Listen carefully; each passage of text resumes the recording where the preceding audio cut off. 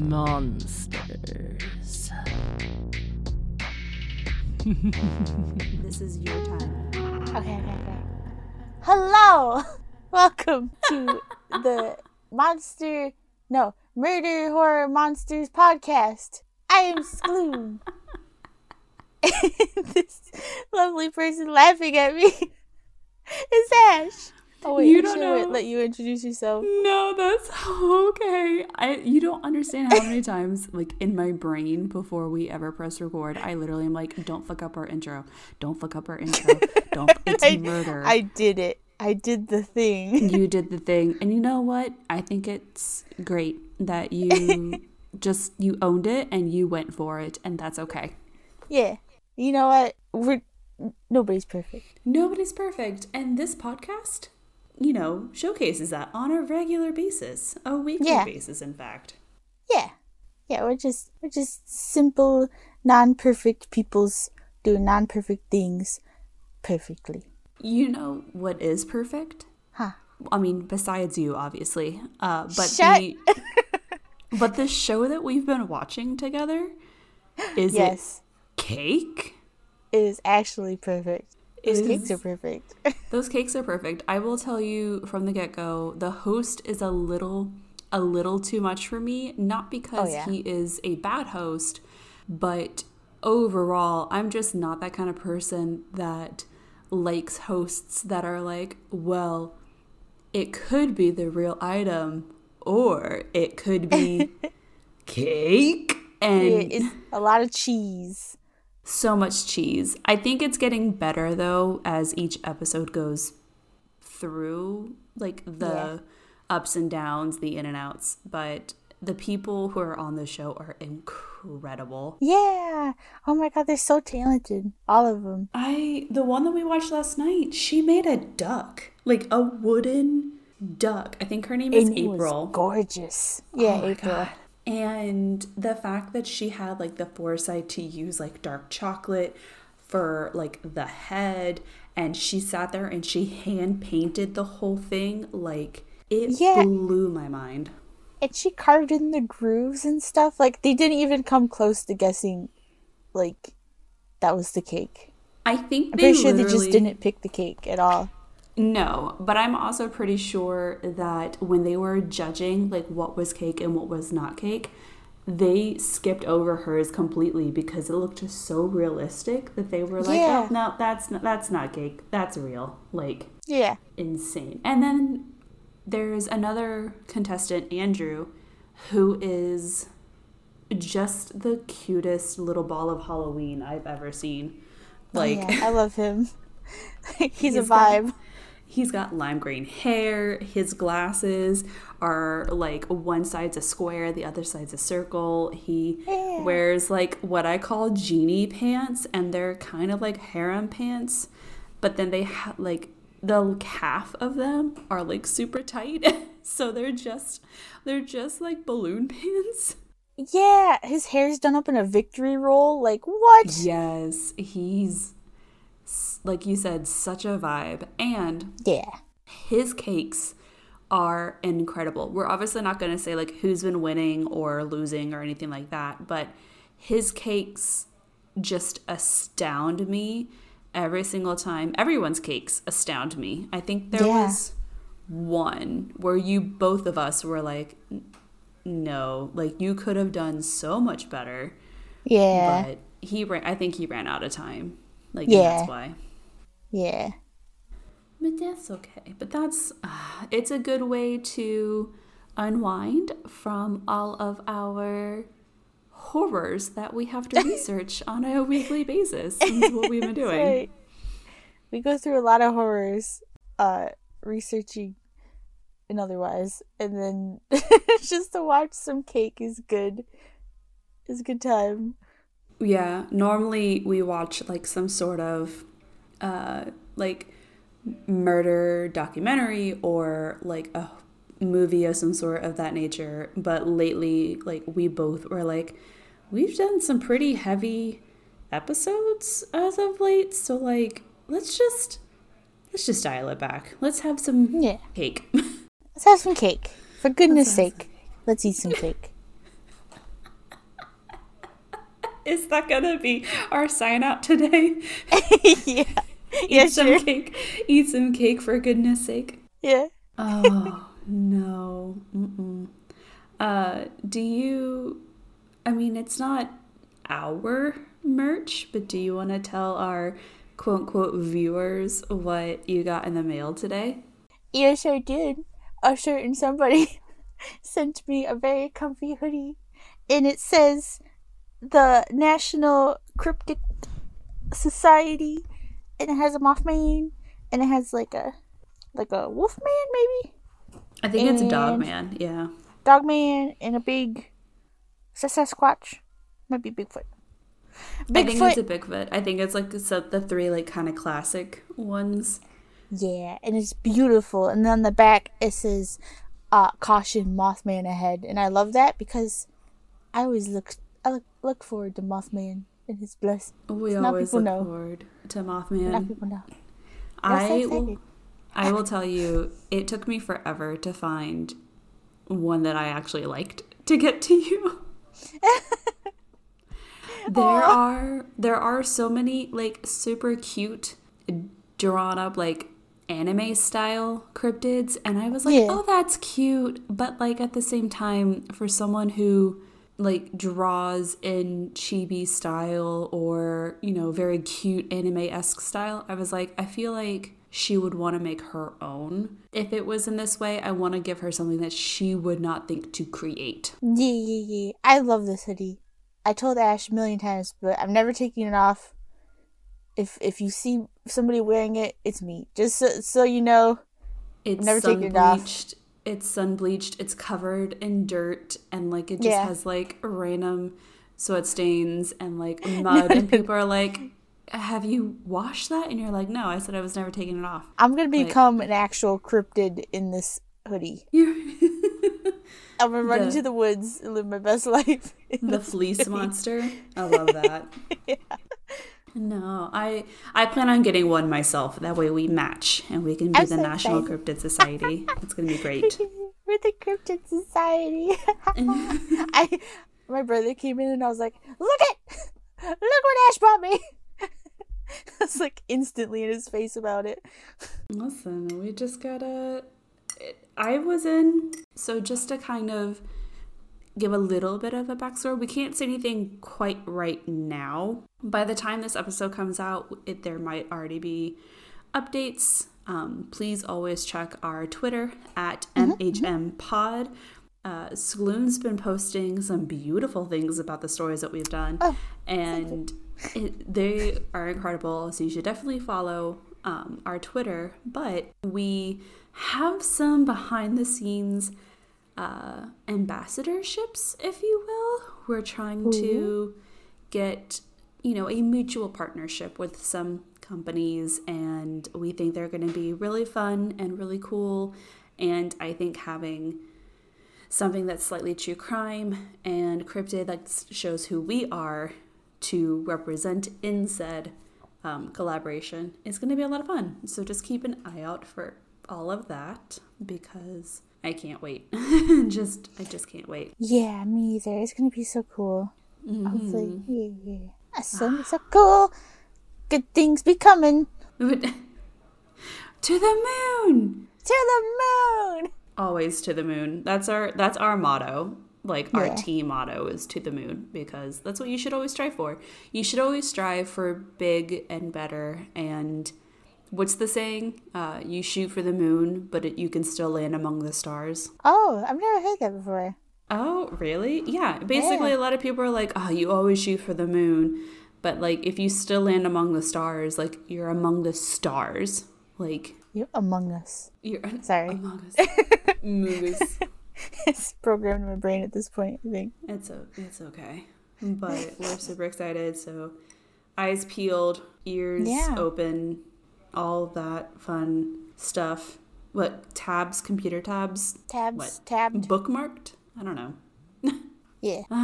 But besides presents, what have you been up to? What has Skloony Toon been up to lately? Well, I have a spoonful that I will wait until the end of the podcast, of course. But I've been busy.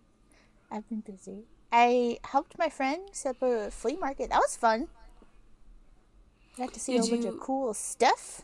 Did you think about the idea that I told you about maybe handing like business cards out for like extra commissions? I did, but a lot of the people there were like super old. Not to be rude, but like super old. So I don't think it was their kind of like shtick.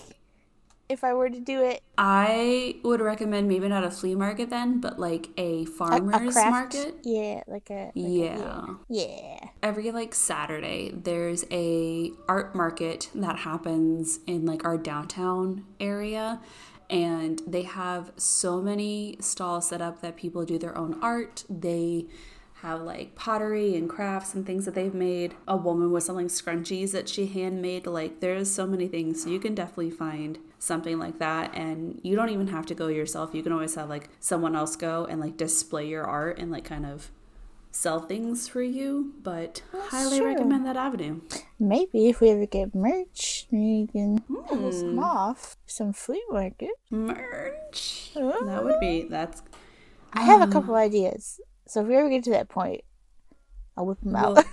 I would hope that we do something with our little Mothman in a teacup. Oh, of course. Okay. There's also the caddy and the Nessie. Those have to be best friends. Their little tails wrapped around each other. Oh yes. Oh, with the little flower crowns, and they're so beautiful. And they're so cute. Listen, everybody. We learned there are way more Nessies and Bigfoots in the world. There's so we're astounded. I was like, clearly, either everyone's having the same acid trip, or these are all real. Yeah. Why not? But also, I had this idea, literally just hit me.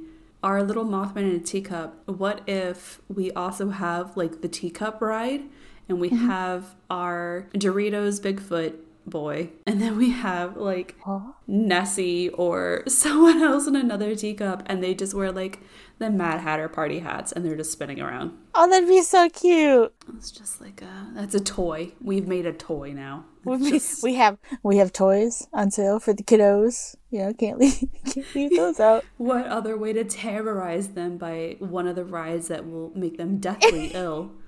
Terrorize? No. We're installing baby cryptid armies, okay? Baby cryptid armies? Is that babies who love cryptids or baby cryptids? Yes. Perfect. Every baby is a cryptid. Yeah. Can't change my mind. Yeah. I mean, someone said that they're parasites? Like babies are parasites? Oh, that's true though. Mm-hmm. That's true.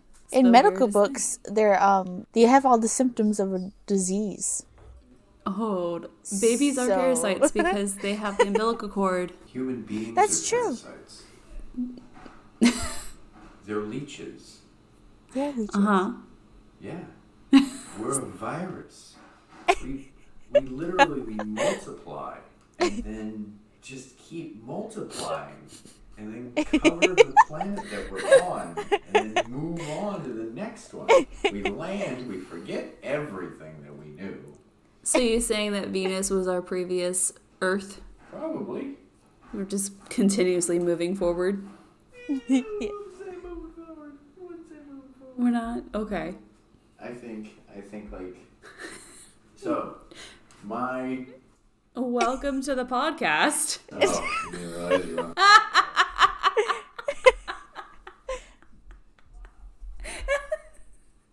Did you not hear our intro? No, it was just an info. Oh, no, come. You're already on the podcast. No. You're already too deep. Gotta finish. This is my partner. Just spewing. So my thought. His thoughts on the human race is its own podcast by itself. The Neanderthal is actually the more evolved human. Brief synopsis into the mind of me, where I don't believe anyone. So next episode on the Conspiracy Podcast. Just saying. Love you. Amazing. Love you too. Get out of here. Take the cat with you. His eyes when I was like, welcome to the podcast. He was like, oh no. No. It's good. It's good content. This the huge eyes. He was like, no, I didn't know. I take it back. It's too late. And then he just kept going. Oh, well, that was perfect. Yeah, it's beautiful. Oh. You guys warmed up? Y'all settled in? You settled in? Are you still here? If you're still here, man, what kept you?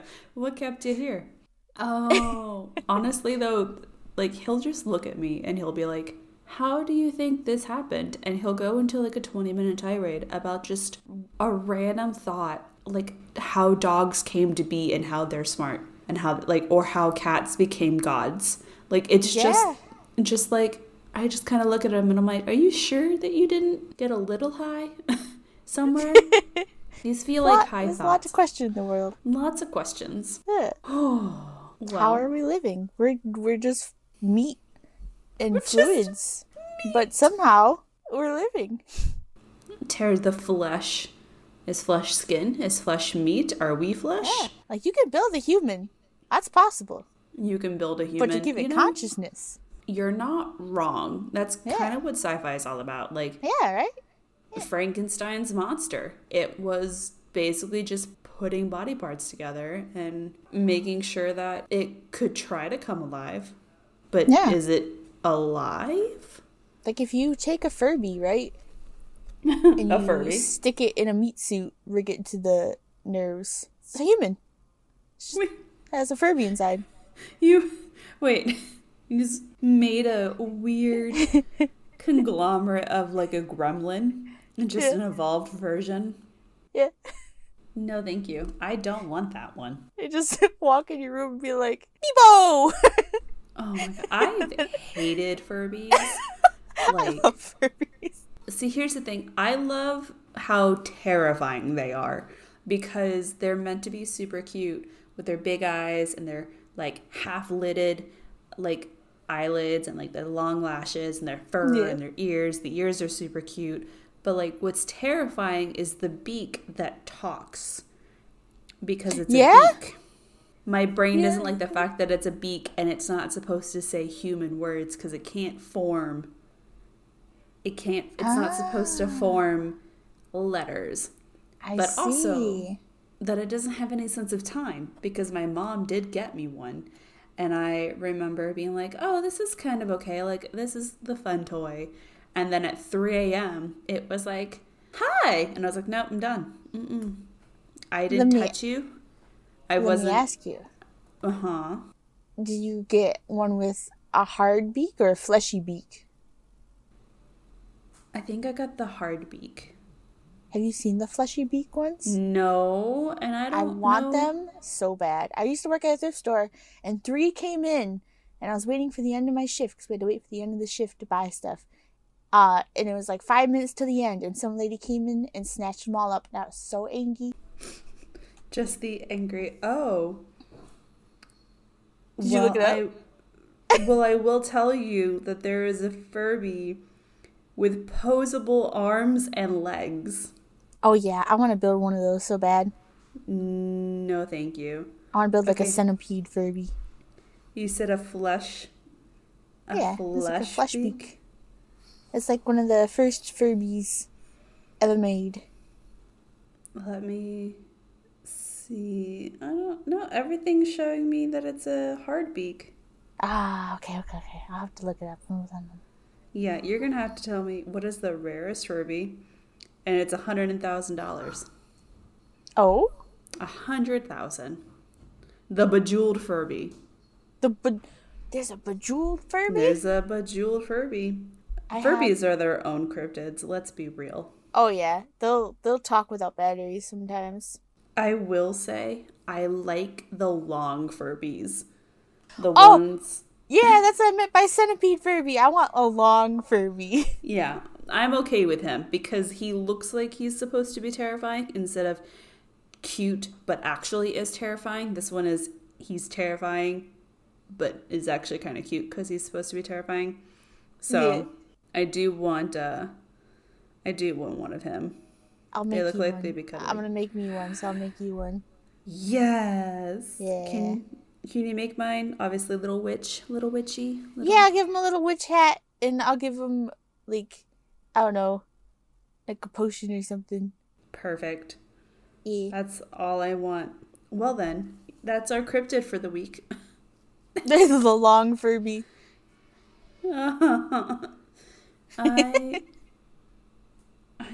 There's a lot of toys that I remember growing up in the 90s were just weird. Yeah. Yeah. Like, I had a glowworm. Do you know what a glowworm? I had one and it was my baby. And I carried it everywhere. Yeah. Me too. I loved that thing. But they're terrifying. Have you seen them nowadays? No. Like when like their whole like face lights up and it looks like their eyes are all blacked out. Oh, but they're still kind of cute. They're very cute, but when you're in the dark and you turn that sucker on. I will say I don't like the fact that it looks like a baby. Yeah. I thoroughly enjoyed it looking like a worm, and now the fact that there's a face that kind of looks like a baby, I'm really not into that. Yeah. Yeah, it's weird. No, thank you. My mom also sent me a picture of the Mr. Face comic. Mr. Face? Mm-hmm. They're like the little books where there are like, I think they're Mr. Face. They're like Mr. Happy, Mr. Sad, and they're kind of like Teletubbies, but not Teletubbies. No, not Teletubbies. Care Bears. Where each person or each thing looks like is their emotion. So Mr. Sad is always Mr. Sad, and it was they're like a little book, a little book kind of thing. Unless I'm getting the name horribly wrong. Mr. Men, that's what they're called. Mr. Men. I still don't know, but that sounds interesting. I was gonna say, apparently Face is the Nickelodeon Face, which that's what I was remembering. Oh. But I'll show you. But yeah, just 90s. The 90s was a crazy time. It was a crazy year span, range, whatever that word is, of just things that I guess older people thought that we'd enjoy as time went on, and eventually they all became terrifying. Oh yeah. In one way or another. So. And we grew up with that stuff, so like, here we are today, talking about spooky stuff. Conspiracies, cryptids, Furbies, all of the cats. It all makes sense. It all makes sense. I just how the day goes on. True. So, did you get tea this week? I didn't because I ate dinner and then I had a cola and then the stove was occupied with stuff from dinner and I didn't feel like getting out the tea kettle. But next week I'll have a tea. This is why you should have an electric tea kettle. I know. I'm working on it. Don't make me. No. I'll do it. Ash? No. I threaten with presents. Yes. Well, I mean, you think about it, you do the thing, we'll think about it more. Maybe during your story, I might already do it. No. Listen. We're not going to do that. I'm going to get one. Get one. This happened the other day. This happened the other day where I was playing games and we were all like in a group chat together, and I was like, "Hey, do you think Skloon would like this present?" And everyone was like, "Yeah." Meanwhile, Skloon's like, "No." Oh yeah, I was blowing chat up. I was like, "Hey, got it." I will say, the fact that you were creating songs about Xeris LaBeouf made me cry from laughing so hard. It was amazing. Because my partner looks like Shia LaBeouf, like nowadays. So like the long hair, the long beard, just kind of like the general disdain of human race on his face at all times. Super hot. This is the most accurate thing I've ever heard of Shia LaBeouf. It's funny. Listen, I will describe people in a hot minute. I will do it. But so that's what my partner looks like. So I made the comment, and the next thing I know, Skloon is just pretty much singing like, turn around the corner and there he is, Zaris LaBeouf. Like, that song from, how long ago was that Shia LaBeouf song? Oh man, that was from a while ago. That was when I was still coming out of middle school. That was a while ago. I was gonna say, I think that was like beginning of high school for me. Like early 2000s. It was pretty rough. It was great though. It's one of my favorite songs in the whole world. It's coming around the corner. Can't see him in the corner of your eye. It's Shia LaBeouf. It's standing right behind him. Shia LaBeouf. International superstar Shia LaBeouf. I do enjoy Shia LaBeouf. Like, his acting. Oh, what was that? Oh, what is that Disney? Even Stevens. Oh, Even Stevens. The movie Even Stevens was one of my favorite movies. Genuinely. Oh, man. It was just a good time. We had a good time this weekend. Yeah. I'm so happy. But, are you ready to ruin our good time? Yeah, let's get into the nitty-gritty, folks, and then we'll bring it back with some rants and good stuffs. The meat and potatoes, as Skloon The meat and potatoes. You gotta have your appetizer, your meat and potatoes, and then you can have a cheesecake. Ooh, a cheesecake. Or flan, if anyone likes flan. A little bit of the caramel. Do you say caramel or caramel? I say caramel. I didn't think about it for a minute. Yeah, caramel? Yeah, caramel. Yeah, that's how I say it. Okay, making sure we're on the same page. I like the word caramel, though, but I can't make my mouth do it. When I think of the word, I do caramel. I think it's because with caramel, for me, it's like a particular, like, even though they're the same, I think it's a particular treat. Like, it's, you know, it's not, you're not eating caramels, you're eating caramels. You know what I'm saying? Yeah. Yeah. You're not going to say that you're eating a caramel-filled chocolate bar. You're going to say you're eating a caramel-filled chocolate bar. But if you're enjoying a piece of chewy caramel, it makes... Oh, that's true. I do that, too.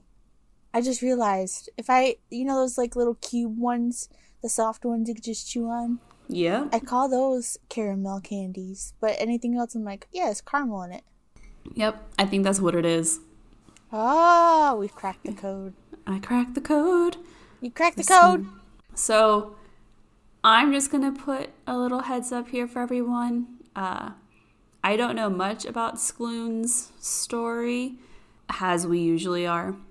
But we will let you know if you are not comfortable, you should skip. Or yes, we'll put warnings. No worries. Yes. So we want everyone to be comfy. Yeah. So you know the routine. Obviously, we'll do one story first, and then we'll do the other story.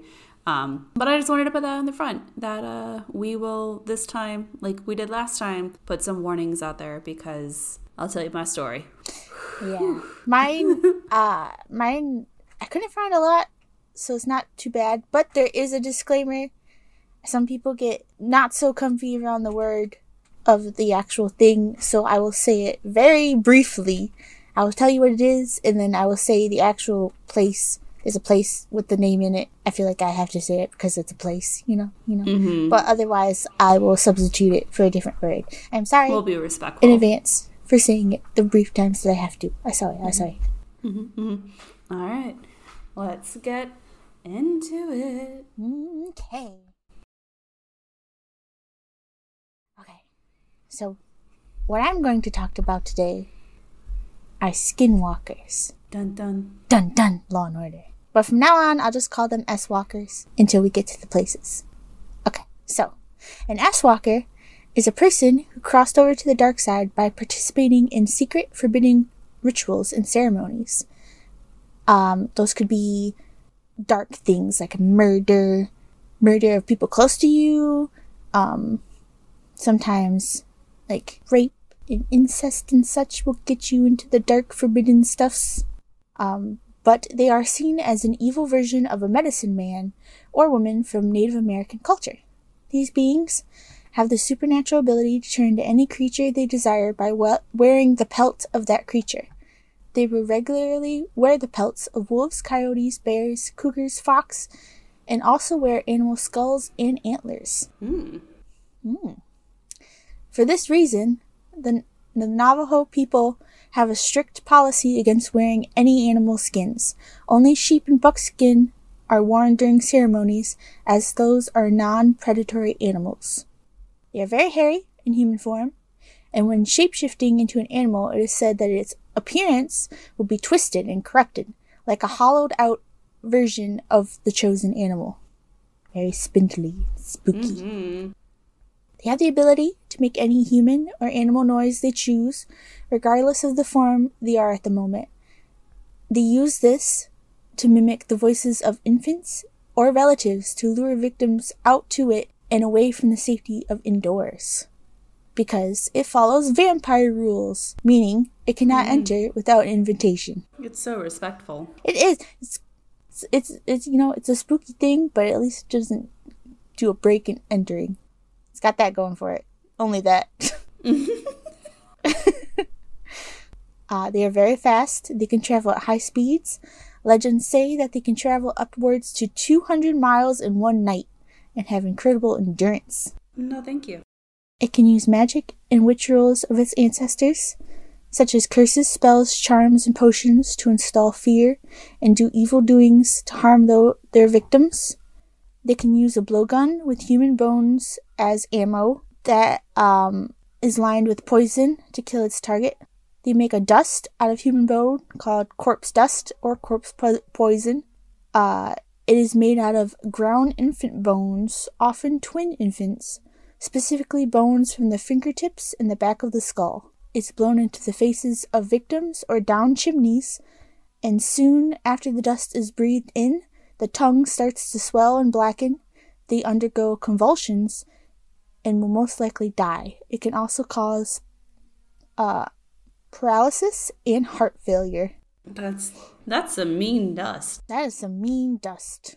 Could you just imagine, though, like a dust cloud appears and you're like, oh, it's great. And you just fall over. Yeah. You're like, I gotta clean that. Just kidding. Just kidding. No, you don't.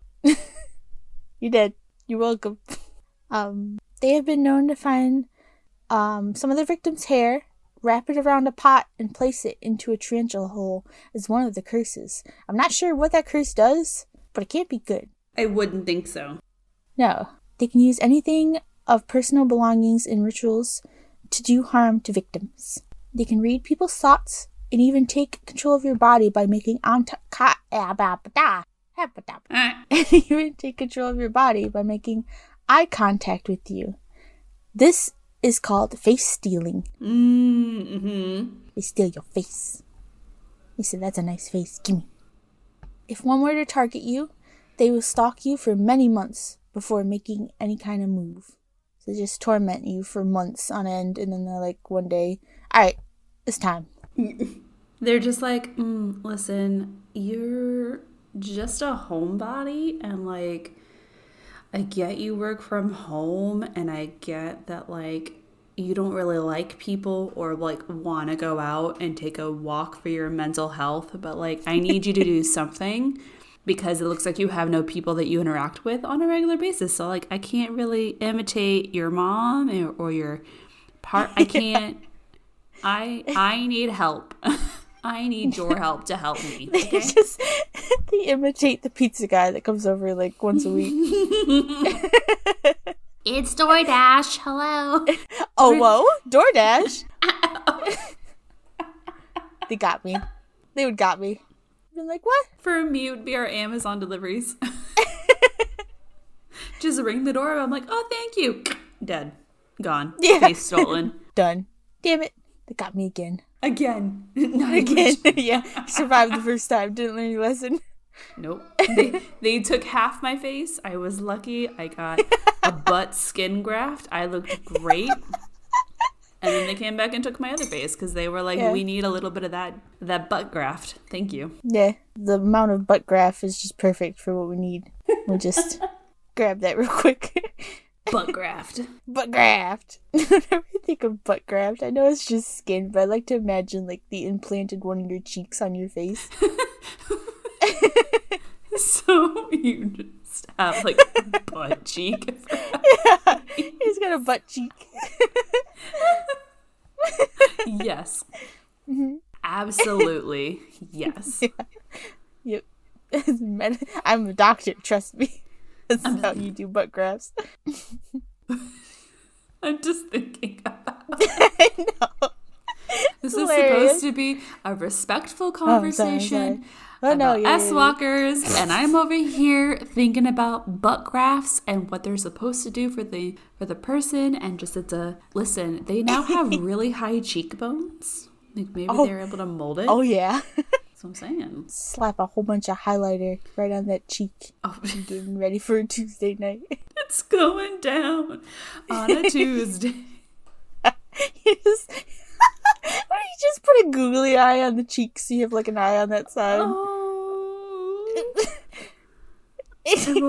Everyone's like, what do you look like the Mona Lisa? And you're like, because my smile is over here. Yeah. I'm in a constant pouty, smirky moment. Yeah. Puts a new phrase to talking shit. I'm sorry.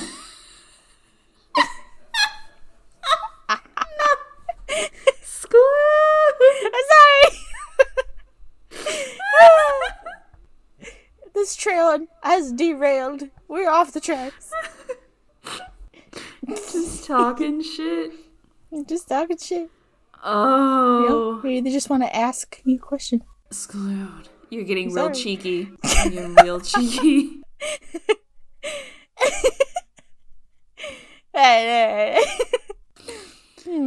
You're so bootyful. Yeah, I went there. Yeah. Beautiful. I took a crack at it. I know. Wow, we just lost all of our followers. And yeah, sorry. They were like, I was okay with the butt jokes until it went to Pun City, and I refused to be a part of this conversation. You know? Sorry, we're making an ass of ourselves. I'm just trying to think of how I fit underwear into a joke, and it's not coming to me. Man. Yeah, it looks like you wear the pants in this situation. We'll keep all jokes brief. I liked that one. That was good. That was real good. Thank you. Thank you. Ooh, my face hurts.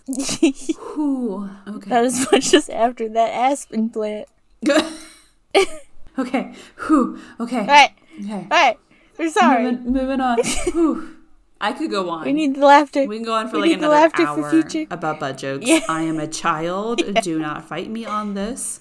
This is why we list our podcast episodes as explicit content. Yeah. For the ass jokes.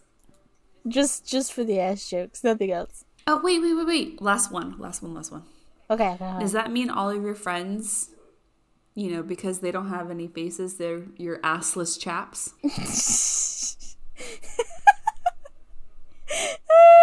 There you go. It just came to me. Okay. My cat just looked at me like, really? Like, it's like, come on. I think I'm laughing too loud for them. They're all sleeping. Oh.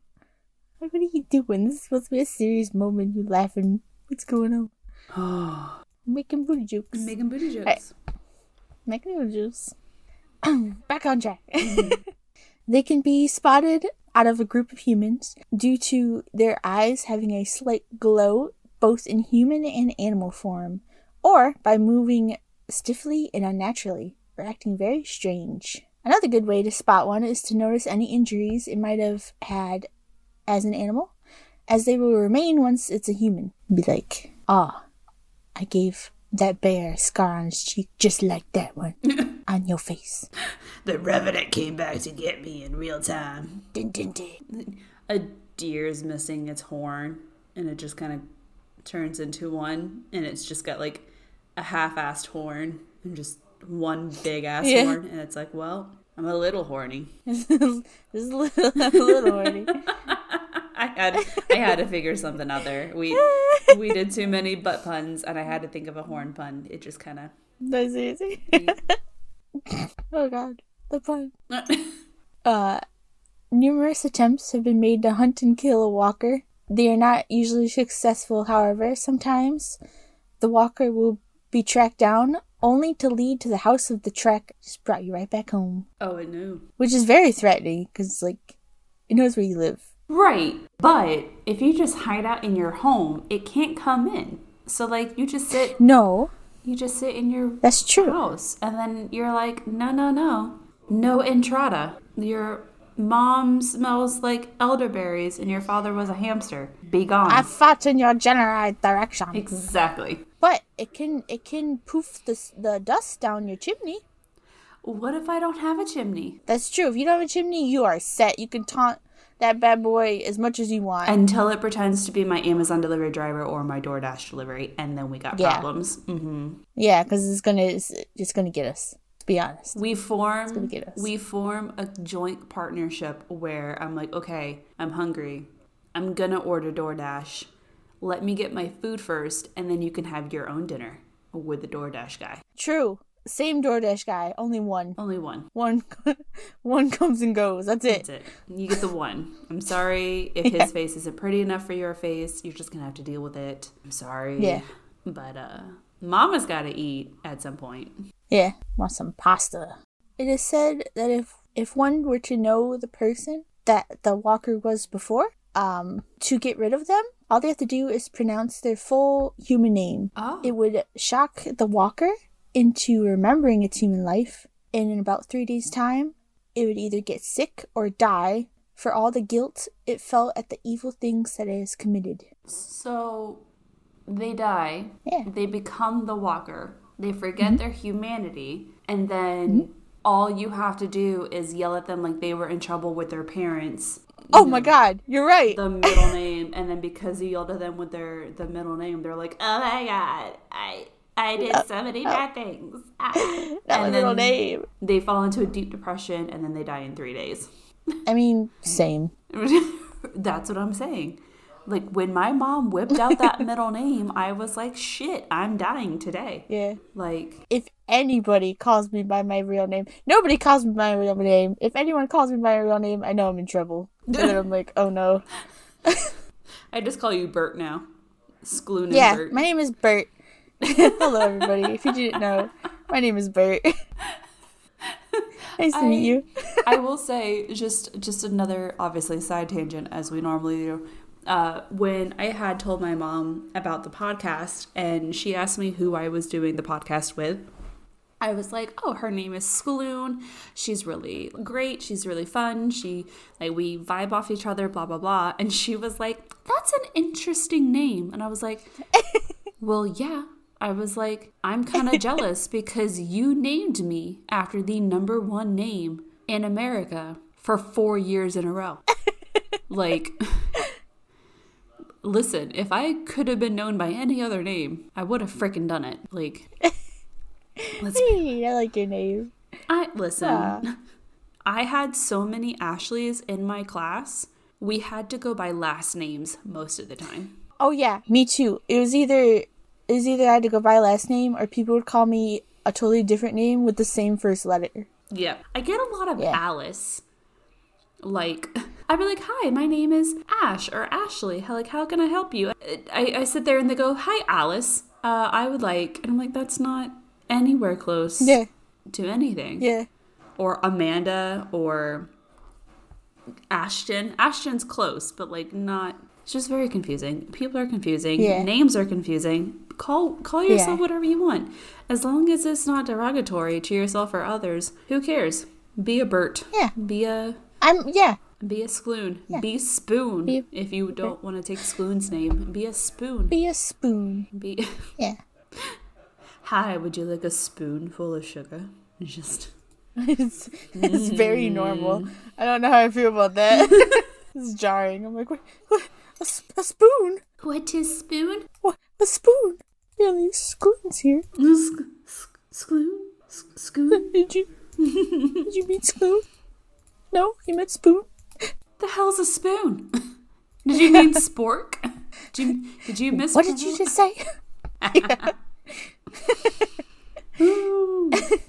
Okay, so they get in trouble by being yelled their middle name, and therefore they could fall into a very deep depression and get either sick or die. Yeah. I understand all of that. Yeah. Or, it is also believed to kill a walker in animal form is to shoot it in the neck with bullets dipped in white ash. What? Yeah. If it's in animal form, just dip your bullets in a little white ash, shoot it in the necky. The necky wecky. I mean... it'll just go down. Why not? To be fair, if you're going to shoot anything... if you're going to shoot anything in the neck, chances are it might die. Yes. That's what I'm thinking. I'm like, if you just shoot anything in like a major area, neck, head, things like that, it's not gonna last long. Yeah. And if it does, run.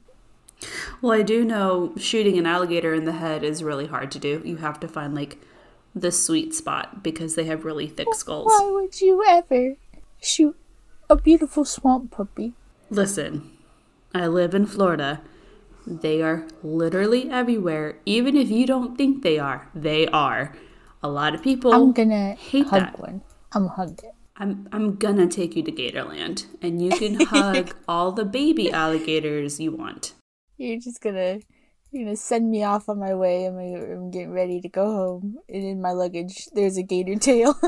It's just, I'm like, Squid, you didn't have a 20-foot piece of luggage when you got here. I'm like, no. What are you talking about? Yeah, I did. What do you mean? Really? The blue one? Yeah. Yeah. All right, we'll see you.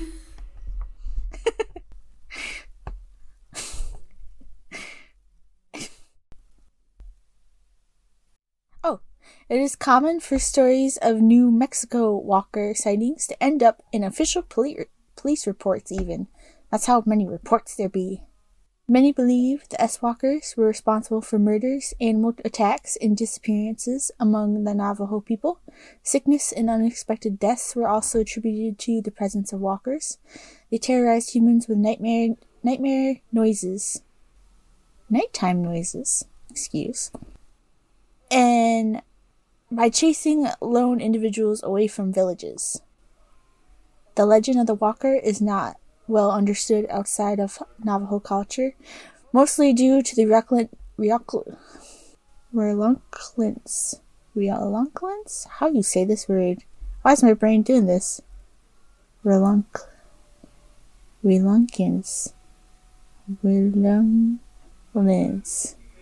They don't want to talk about them. No, I can understand that. Yeah. Because it's the superstition and stuff, so they don't want to discuss them with outsiders. They often appear in secluded roadways late at night and try to get drivers to swerve and crash their cars. Other reports claim that walkers have been seen leaping over moving cars or running alongside fast-moving cars on desolate freeways. The most famous instance of a walker is found on the Skinwalker Ranch outside of Ballard, Utah, also known as Sherman Ranch. This 500-acre ranch has seen many unexplained events. One of the events, a hulking wolf-like beast came around to the farm. Shortly after the new owners settled into their home, it started stalking towards the livestock pen, and it grabbed a calf in its jaws.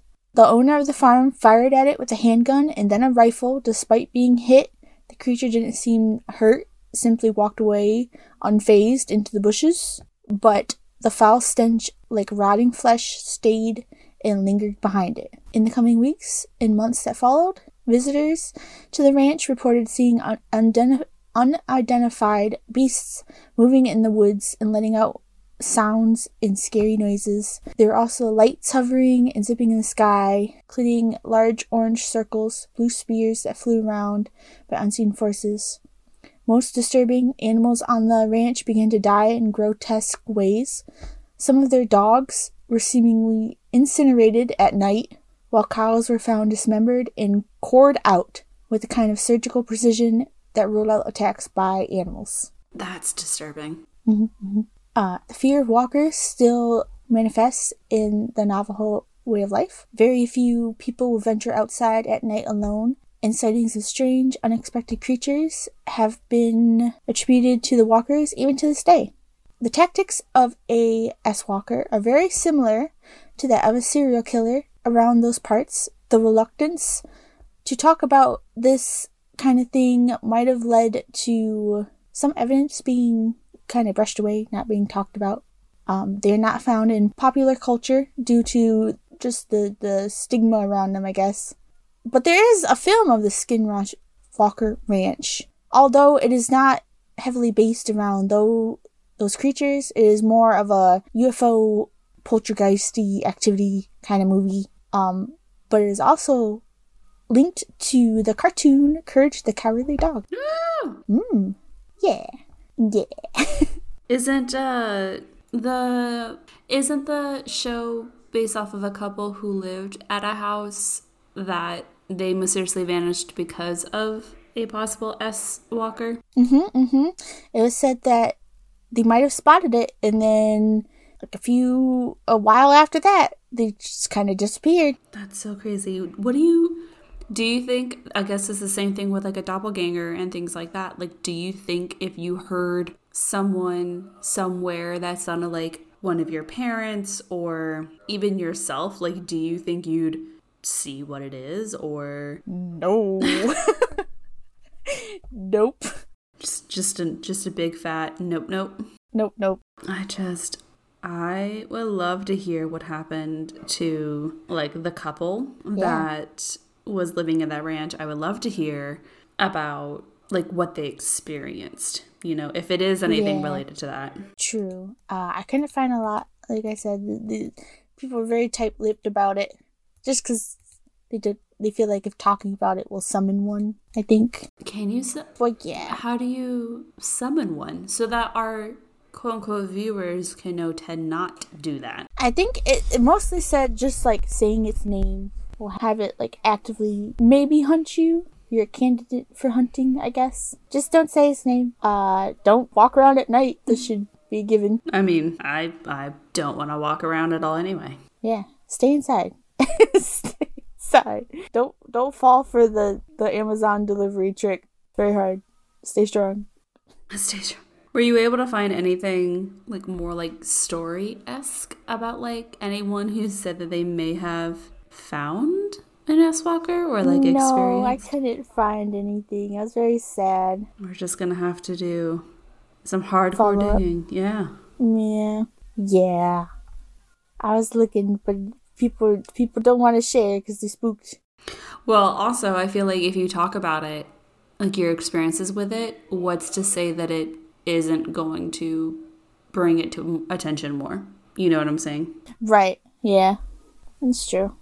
It grows the more you talk about it. Well, I kind of feel bad that I've said it multiple times over the past week and a half, essentially, as I prepped for this week's episode. No. See, I've said it a lot, too, in the past. I knew about, there's a certain one, we call him the Windy Boy, because we don't want to say his real name, that you're not supposed to say. I didn't know that the S-Walker was one you couldn't really say. So in the past, I've said it a lot. Yeah.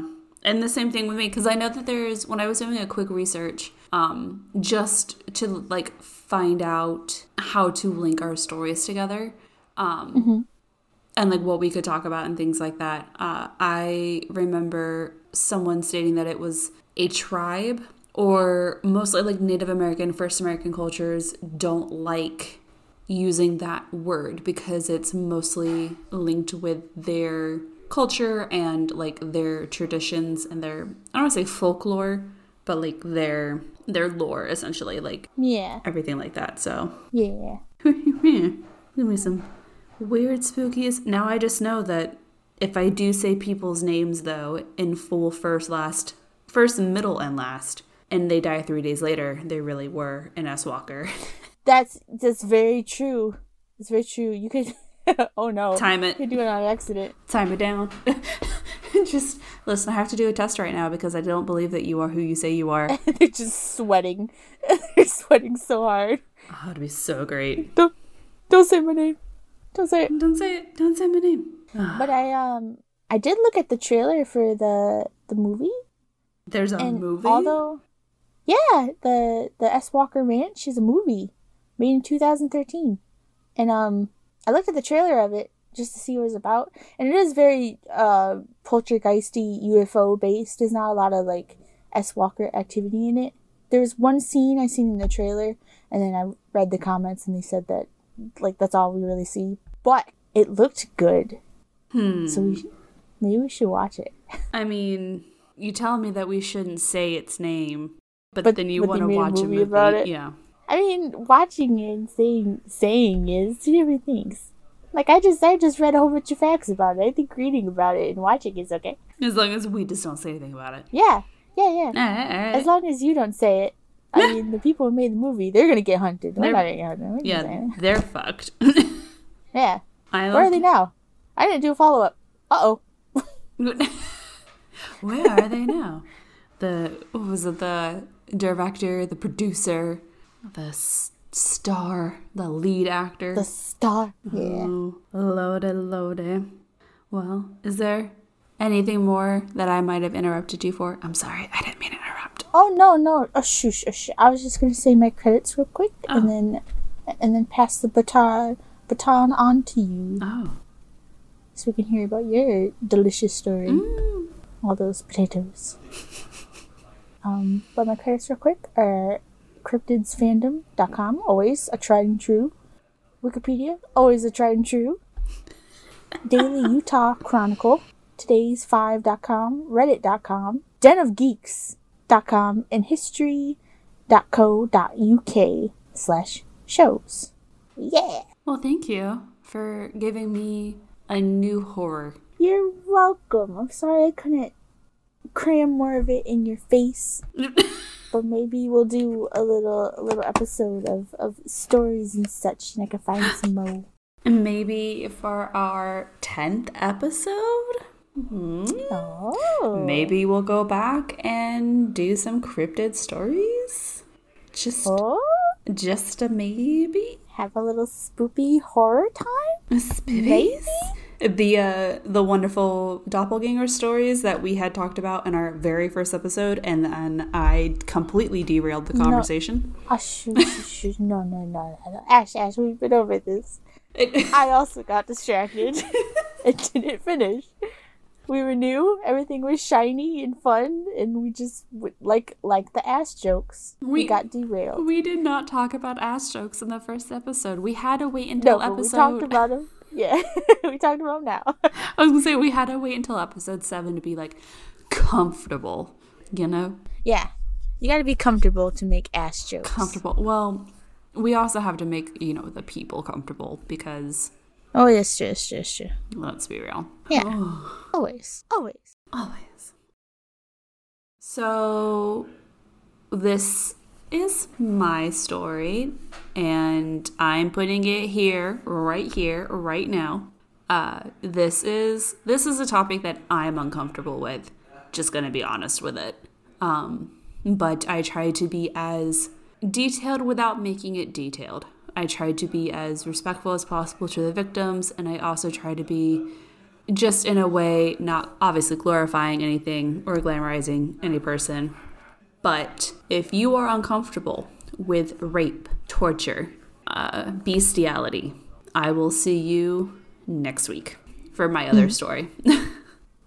This, again, took a toll. I think next week we'll pick a little bit of lighter topics. I know we did a couple hard ones there. Whew. Like last week with Zach and Addie and the whole dismemberment, and that's not a fun topic, but I'd rather redo that story over and over again than ever look into this ever again. Oof. There's a lot of twists and turns that I didn't know about, and we'll just get into the meat and potatoes. So, let's get into it. I'm going to start with a quote. Be smart and be a survivor. Don't ever scream. Don't talk without permission. Be very quiet. Be docile and obedient. And by all means, show respect. Have a nice day. These were chilling words that many women would hear concluding a recording when they awoke in handcuffs, sometimes naked, in the back of a soundproof trailer, the walls of which were covered with chains, whips, pulleys, spreaders, and other sexual items. In the middle of the trailer was a chair, one normally used for gynecological visits, but instead was used to provide women electrical shocks, hold them down during violent rapes, and other torturous activities. These women woke in a toy box. Cynthia Jaramillo, or Cynthia Vigil, so she went by two names. Some sources had her as Cynthia Vigil Jaramillo, or Jaramillo, since I believe she is Hispanic. But she was one such woman, being the exact preference for the man behind the trailer. In March 1999, she was working as a sex worker in Albuquerque, New Mexico. Cynthia had grown up as a child of sexual abuse and violence and was living on the streets at 13, selling drugs and then herself. By the way, she's older than 13. She's just been living on the streets since she was 13. Right. She basically did what she needed to survive, and as such, she had a set of rules that she followed to ensure her safety. Until one day, she just broke all of them. Number one rule that she had, don't go to someone's RV. She followed a man to his RV, which was parked off to the side, and when they got inside, he pulled out a badge and starts handcuffing her, saying she's under arrest for the solicitation of prostitution. Cynthia, who had kept her name secret from her would-be client, kept thinking he wasn't a cop until she heard him say Cindy, which would be the name of the man's accomplice and girlfriend. This Cindy came from behind a curtain, shocked Cynthia with a cattle prod, and helped drag her to the back of the RV and securely handcuffed her to a cabinet. Immediately, Cynthia starts planning her escape. She starts unscrewing the cabinet she's handcuffed to, and she starts getting into a crouching position. She can't see either one of her captors, but she can feel the RV moving. That wasn't important, as she waited to feel the RV slow down just enough to jump out of the door until the man slammed on his brakes and she tumbled forward. Cynthia may have been free from the cabinet, but her hands were still tied and she wasn't able to steady herself. When she looked, she saw the other Cindy, noticed that she was free, and grabbed a gun. The man pulled over, went to the back of the RV, and then everything went black for Cynthia. When she woke up, she listened to the beginning of the audio recording left to her. Okay, bitch, we both know why you've been brought here. Your wrists and ankles are chained, and you're gagged because you're not going to like the way I do it. You're going to be kept here naked and chained down, and I'm going to use you as a sex slave. If I thought you knew too much to cause damage, you would not be turned loose. You would simply disappear. The audio recordings, originally taped in 1993, would be played for every victim as a way to torture victims, intimidate them, and psychologically unnerve them. Cynthia was clearly not the first victim. Many others were also abducted in a similar manner and awoke to much the same greeting.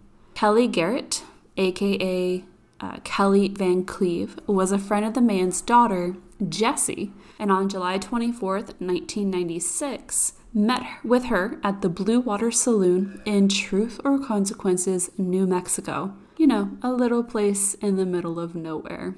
Mm. She had gotten into a fight with her husband and wanted to play pool with friends to cool off. During the night, Jessie drugged the drink Kelly was drinking, and when Kelly was walking out of the parking lot, she was hit from behind and knocked unconscious. She was taken to the toy box, was dog-collared and leashed, And there she suffered countless rapes, drugging, and torture, some of which was recorded. She would continuously wake up and then black out during this time.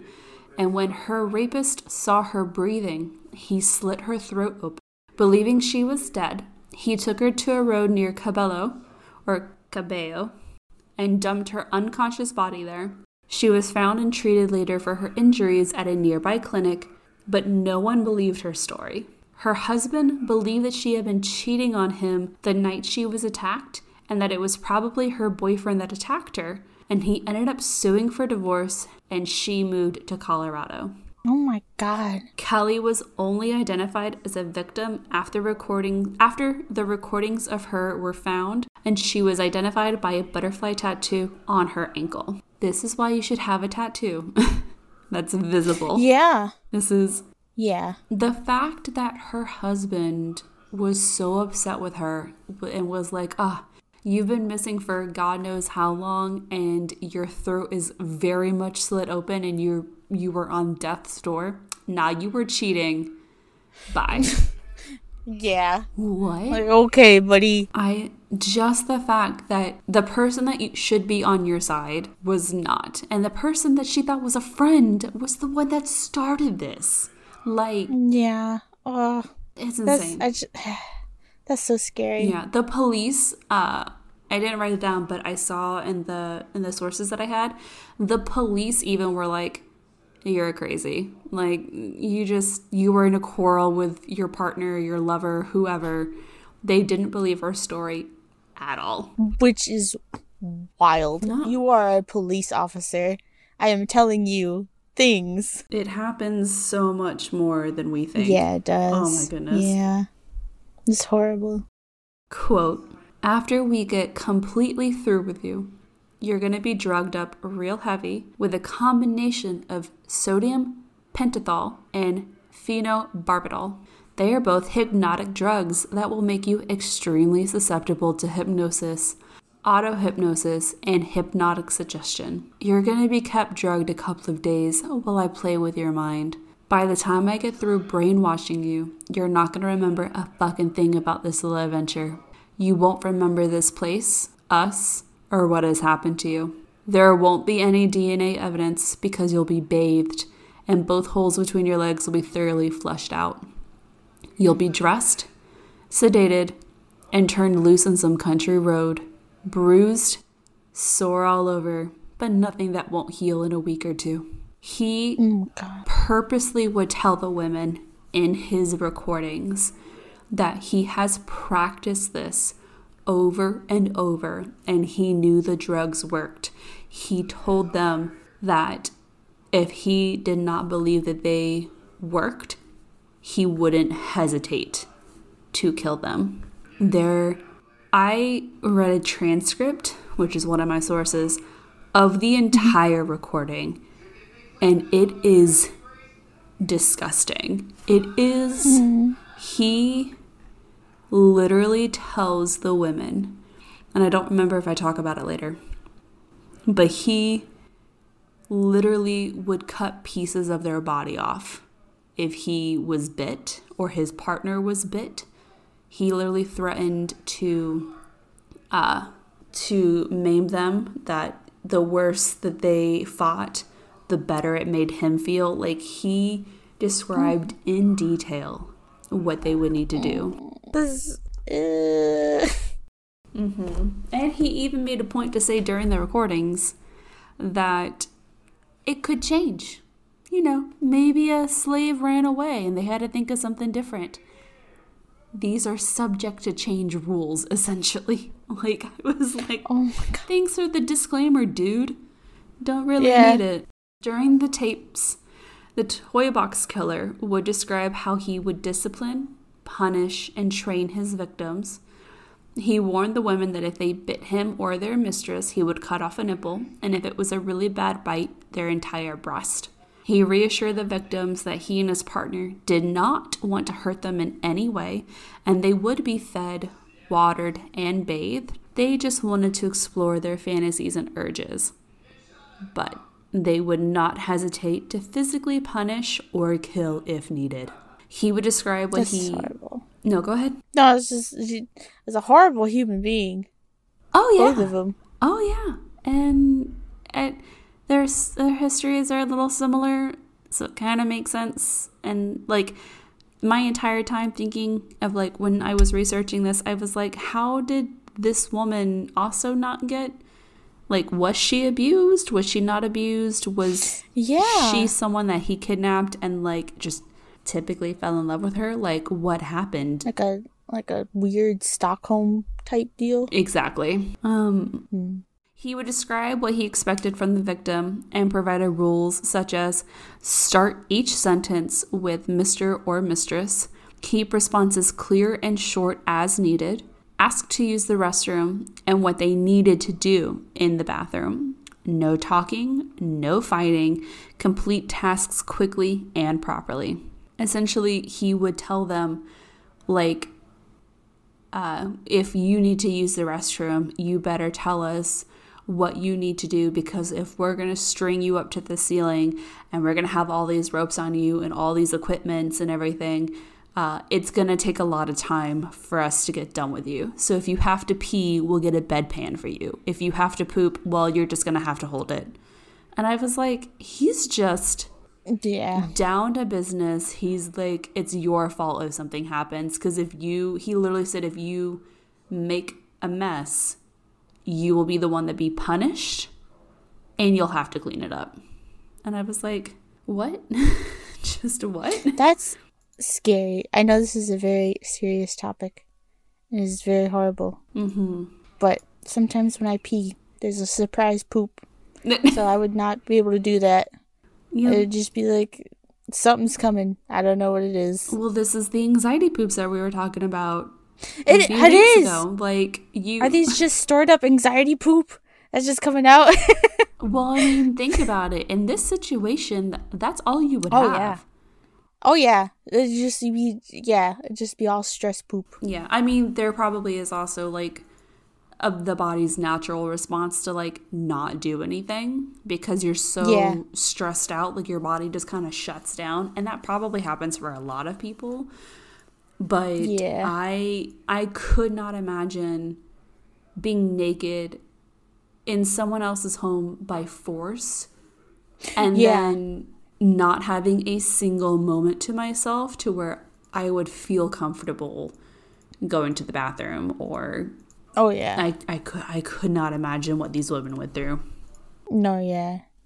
Mm-mm. Oh God. I wouldn't wish that experience on anybody. No, absolutely not. He brought to light the parties that he would have with friends and the bestiality acts with his dogs that he would set up for the victim. He would then explain how he would not be able to feel satisfied unless he caused the woman any pain first. He would tell the women during the tapes as well his preferences. He would tell them what they are expected to do in terms of servicing him. And he went into detail about the parties and his dogs and everything. And I was just like, I don't know what is worse. What is worse overall? Would it be not knowing what's going to happen to you? And then, like, when it happens, you have to kind of face it right then and there? Or knowing what could happen to you and then the constant dread of, is today the day? Is it going to be this moment? Because if you're kidnapped, like, even if they don't tell you what's going to happen, you can kind of have, like, an idea of, like, well, I'm either going to be sexually abused or murdered or tortured in some way. Like, you have that idea. But to be told in explicit detail, this is what I'm going to do to you, I really don't think. Yeah. He did, I don't think I wrote this down anywhere, but he did actually ask questions. So he would strap them into the gynecological chair and he would do like test runs to train the victims on how to speak. So he would answer them questions about sexual history, any diseases that they have, any medications that they take, any regularities, if they had ever had sex before, if they had children. Not because he cared about what these women, like, what their lives had been prior, but he was like, if you have medications, due to XYZ, like diabetes and things. He's like, we want to make sure that you're not gonna fuck up our whole plan. Like, yeah, we're gonna need to get you something. Or if they had a disease, okay, what kind of disease is it gonna mess with our health? And so he kind of took it very seriously in like the medical aspect of it, but he also told them, like, it doesn't matter what your answer is, you're not going to be turned loose. We have ways around it. Yeah. And he would train them on how, like, a little shock if they messed up, but it would get worse as they would repeatedly mess up. So it just was just the meticulous process behind it all is just disgusting. Yeah. So a little information for the first rapist, also the Cindy that we met, Cindy Hendy. And she was born in 1960 and raised in a poor neighborhood on the border of Everett, Washington. Cindy's mother was a neglectful alcoholic, usually letting her daughter starve or beg for food until she would essentially throw a single can of tuna at her and even her friends. When Cindy was 12, her mother's new husband, because she had been divorced and remarried, he attempted to rape her and convince Cindy's mom that it was a drunken mistake. He was just like, no, it was the dead of night. I thought it was you, not her. Whoopsie doopsie. And Cindy's mom believed her new husband and kicked Cindy out. And she ended up working as a sex worker. She abused cocaine and alcohol, and she started dating drug dealers, all at the age of 12. So like a year before Cynthia was tossed out and started working as a sex worker. As Cindy continued to try surviving on the streets, she ended up also having aggressive sex and rape fantasies. Cindy fled from grand larceny and drug charges, and she moved from Washington to Truth and Consequences, New Mexico. And that is where she met the toy box killer, David Parker Ray. David Parker Ray was born in Belen, New Mexico on November 6, 1939. His mother was absent, and his violent, drunken father left him and his sister with their elderly disciplinarian grandfather. He was often intermittently visited by his father, and Ray was given sadomasochistic pornography. He had also developed a fetish for broken bottles, having kept them in a collection in a secret dungeon hidden in the woods when he was 15. During his time at high school, he still maintained shyness around girls, and he was eventually bullied for it. But eventually, Ray had developed the sexual fantasies of torturing, raping, and murdering women, saying it was his only real pleasure. He eventually joined the U.S. Army, and as a general mechanic, received an honorable discharge. Ray had been married and divorced 4 times, having 2 children within those marriages, David and Glenda Jean. Glenda Jean would be particularly close to her father, and having changed her name to Jessie, she became one of his accomplices, helping kidnap some of her friends like Kelly Garrett. Oh my God. When Cindy and Ray met with a 20-year age difference, they quickly connected over their shared fantasies. Cindy recalls, quote, "When I moved in, he started to tell me all the women he had murdered. He said at least one a year for about 40 years. Quote, and even though she didn't believe him at first, Cindy was a mix of anxious and interested. Cindy would remember that Ray would brag on how to kill and hide a body by slicing them open, scooping out their insides, and fill the body with cement weights, eventually wrapping the body closed with baling wire.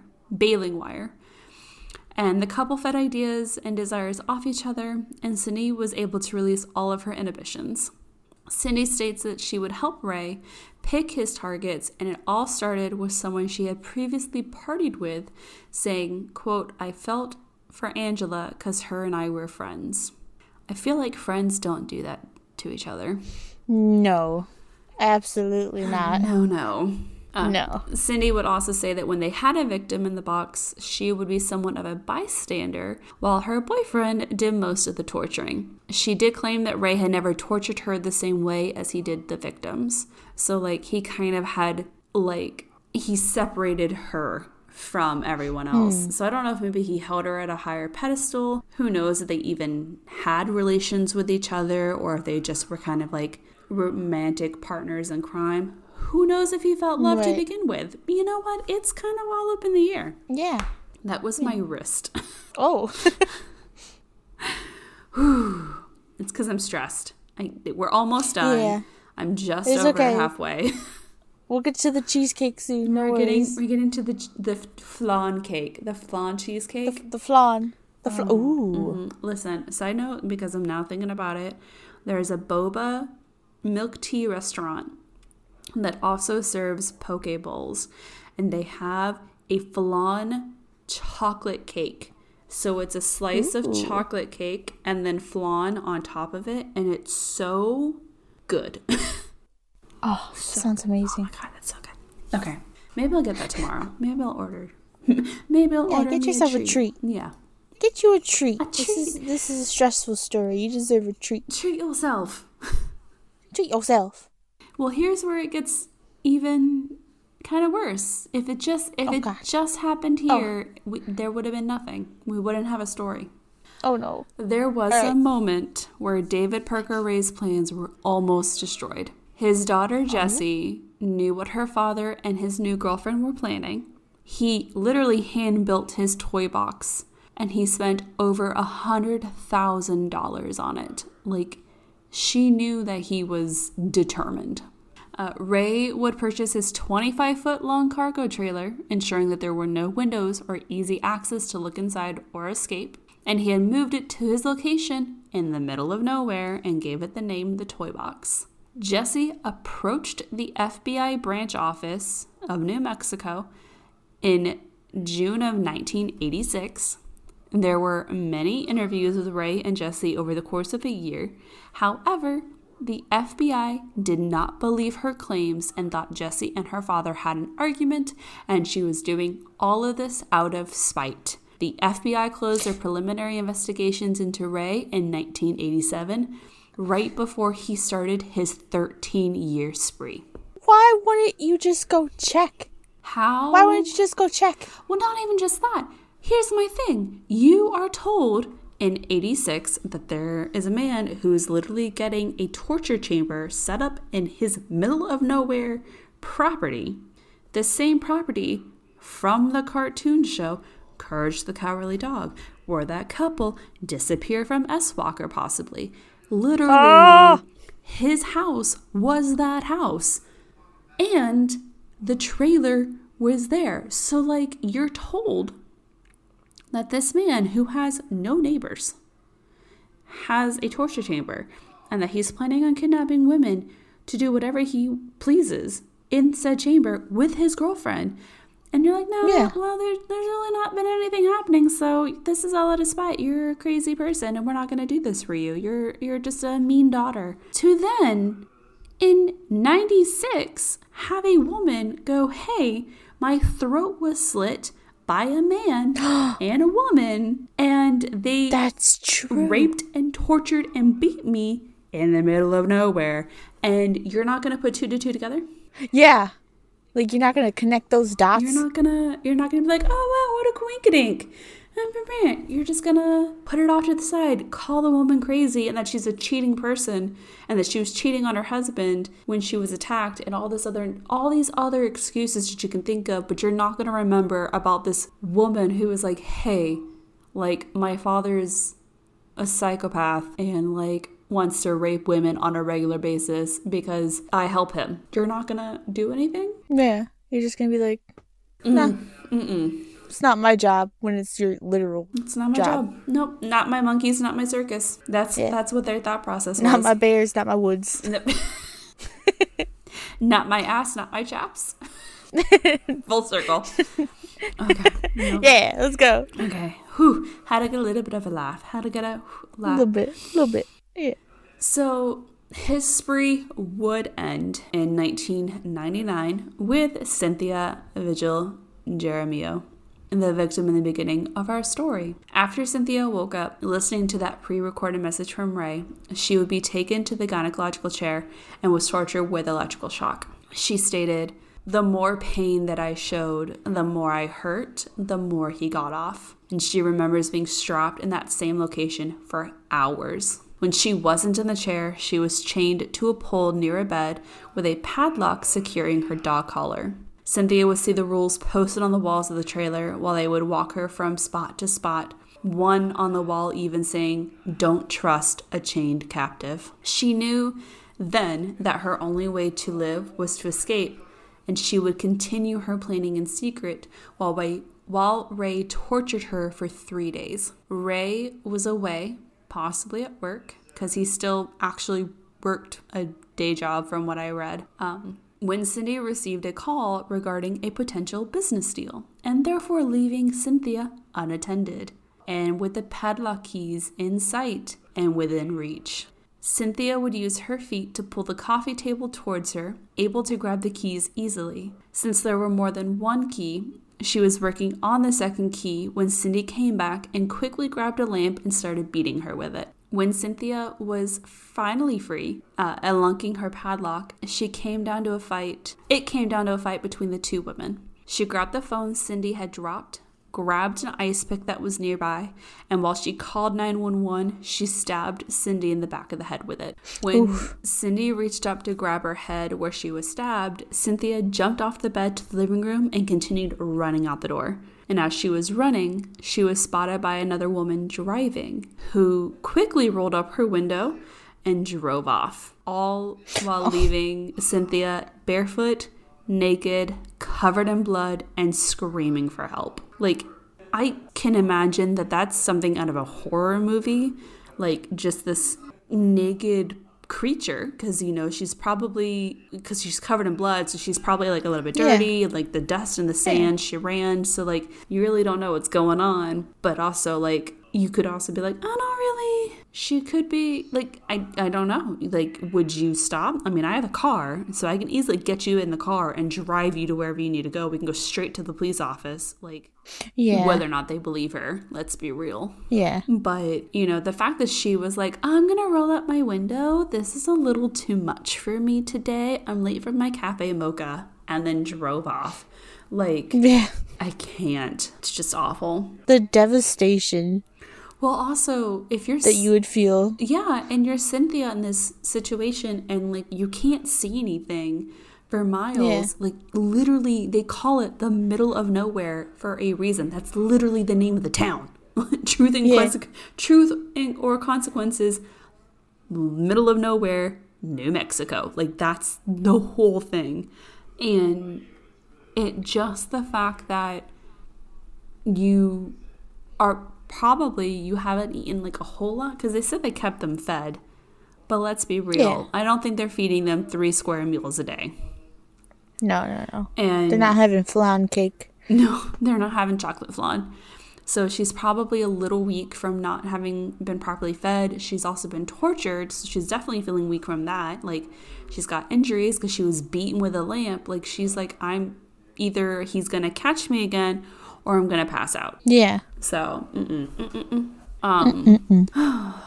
within eyesight, though, Cynthia saw a lit up trailer and remembers, quote, I just ran in their door. I didn't even knock. An elderly woman was washing the dishes and immediately started helping Cynthia calm down. The husband came in from the back and froze in the doorway, stating, I heard a noise. The couple quickly became her protectors and getting her a robe, promising that they were not going to let her attackers get her, while ensuring authorities were called to the premises, where Cindy and Ray were quickly arrested. There was a choice to make each attack that was known their own trial. At this point, there were no bodies or no known murder victims. So trial 1 ended as a mistrial with a retrial and eventual conviction on all 12 counts. One of his previous victims, Angelica Montano, who came forward during the previous publicity of the case, had actually died before the second trial could start, and therefore no conviction. Angelica, being an acquaintance of Ray's, actually went to go borrow cake mix and ended up being drugged and tortured. She was left on a highway far out in the desert where she was eventually found by police. For the third trial that was requested, Ray entered a plea bargain where he was sentenced to 224 years in prison for the multiple kidnapping, rape, and torturing charges in 2001. A third accomplice, Dennis Roy Yancey, was also convicted of the murder of Marie Parker, stating Ray filmed the entire thing. So he actually strangled this woman, but claimed that Ray, videotaped the entire ordeal. So that's why they haven't been able to link any murders to Ray, because there's been no bodies. Which is interesting considering he's called the Toy Box Killer, but they're going based off of all the interrogations, all the stories from people that he has murdered women. They just can't find them. Yeah. And unfortunately, without a body, without any evidence, they can't charge him on nothing. Yeah. So. Dennis Roy Yancey was put on parole after 11 years, but he was returned to prison after violating said parole. Jessie, Ray's daughter, was charged with kidnapping and sentenced to 2.5 years in prison with 5 years on probation. I, for a second, was kind of mad at her sentence, but I couldn't find more about it, or why she only got 2.5 years. But I'm legitimately thinking it's because they did have previous notations that she did try to stop him. She came forward and was like, yo, this is happening or gonna happen. And who knows if after the first couple of victims she stopped, after she went to the police and was like, this is going on, blah, blah, blah. But maybe she stopped in 86, but they're able to account for the Kelly Garrett case because Kelly Garrett was the third trial that they had. Or one of them, yeah. She was one of the trials, I should say. Yeah. So that's probably why she only got the 2.5 with the 5 years probation. But Cindy Hendy, she testified against Ray in 2000, but she was also sentenced for 36 years for the kidnapping, rape, and torture charges. Cindy was released on July 15th, 2019, after serving 2 years of probation in jail. Ray was being moved to Lea County Correctional Facility in Hobbs, New Mexico on May 28th, 2002, so that he could be further questioned by the state authorities.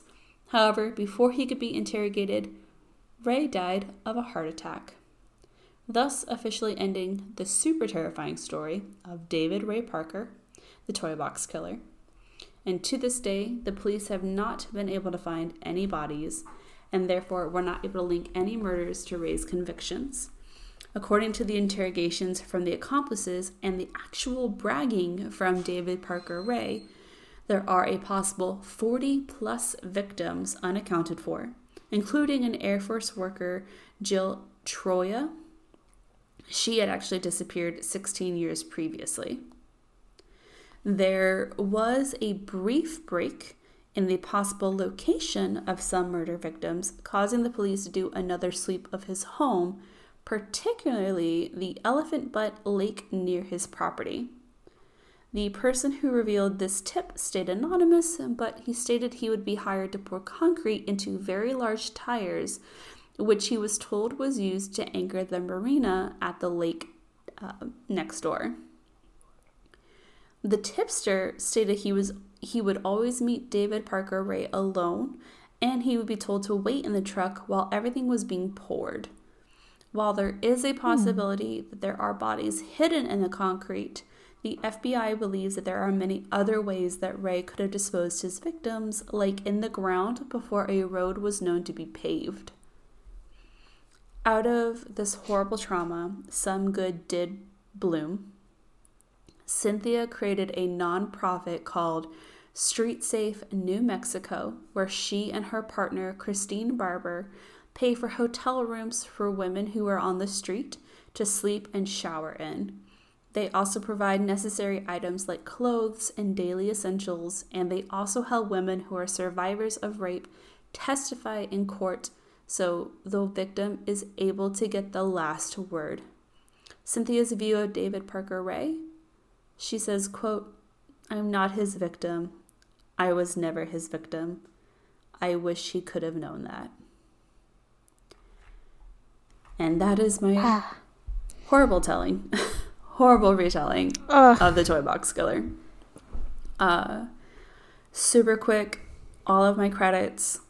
Wikipedia, the David Parker Ray article, the David Parker Ray's audio tape transcript, Surviving David Parker Ray, the Toy Box Killer. That's mostly where I got Cynthia's information.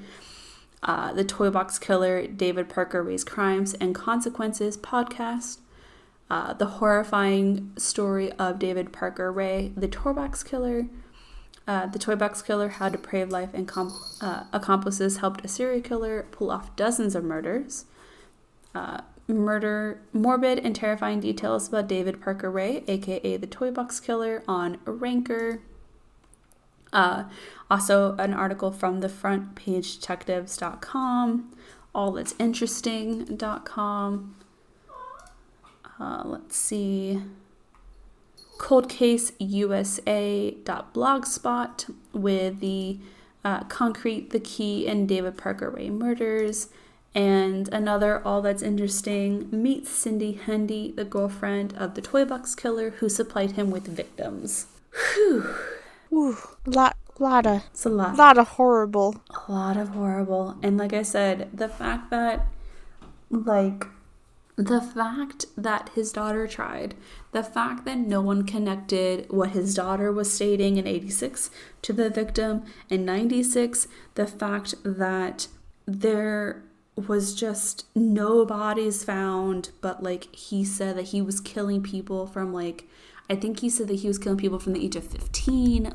There's just so many things that I wasn't aware of. And like I said, his home, the one that they keep bringing up, was a part of Courage the Cowardly Dog's whole area, the whole Truth and Consequences, the middle of nowhere, his actual farm-esque house. There is a link that I shared with Skloon about the how the Courage the Cowardly Dog's house was both connected to S. Walker's as well as David Parker Ray, and how they didn't really use a lot of things from David Parker Ray. I don't know how they would, but they just the fact that they use the idea of nothing, just the vast emptiness that is that place, that home, that toy box, and the fact that they I think Courage Cowardly Dogs, the cartoon show, is itself a psychological torture sometimes. It's a great show, but that dog, that dog went through so much. That dog takes really bad stress poops. Always poops. Always poops. Always poops. I am ready to hear some good stuff. Give me your spoonful of sugar. Give me your flan chocolate cake, please. Okay. Well, a big one is I finally got my new laptop. Yeah.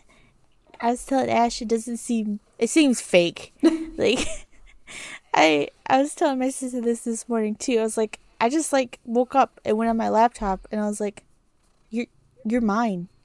I could play so much games. Yeah. Somebody's like, you want to play golf it? You want to play Phasmo? I could just be like, yeah, instead of no, I can't because my laptop won't run it and stuff like that. Your potato laptop? No. Yeah, my potato laptop is no more. This is new potatoes. New potatoes. We're always here for new spuds. It's Spudtastic. New Spuds. New Spuds. This is the meat. The other one was the potatoes. This is the meat. Oh, this is your Wagyu right now? Yeah. Oh, it's my Wagyu steak. Your A5 Wagyu potato laptop. Yeah, it's pretty good. Had a lot of fun with it. I've customized it to the max. Have you changed your mouse color? No, because I can't, but that's okay. But you can. Can I? You should be able to. You should be able to go into settings and go into devices, find mouse. My cat knocked over my microphone.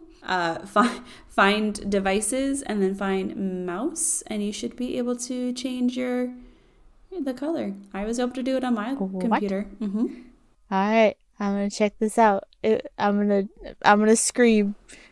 I changed it on my work computer, and now I have like a slightly bigger mouse that's purple, and that's great. Amazing. Yep. Amazing. Gotta change the color, bro.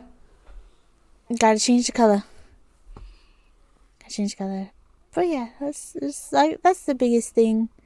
My friend finally got her car fixed, so she's not stuck at home, and I'm really happy for that. And my cousin moved out and got his own place with a friend, and that's really big too, because big things happening. That's pretty cool too. That's so nice. Yeah. Just life moving on. My cat loves this microphone. Oh, one more. Yes. The fact that you made graphics so mad the other day was so funny. I was dying of laughter. So Skloon has, again, we stream on Twitch, and we just play video games. We just have a good time. And Skloon was playing Resident Evil 5? Resident Evil 6? Mm-hmm. Resident Evil 5. With her friend Graphic. And when you are a streamer on Twitch, you can have what are called channel rewards.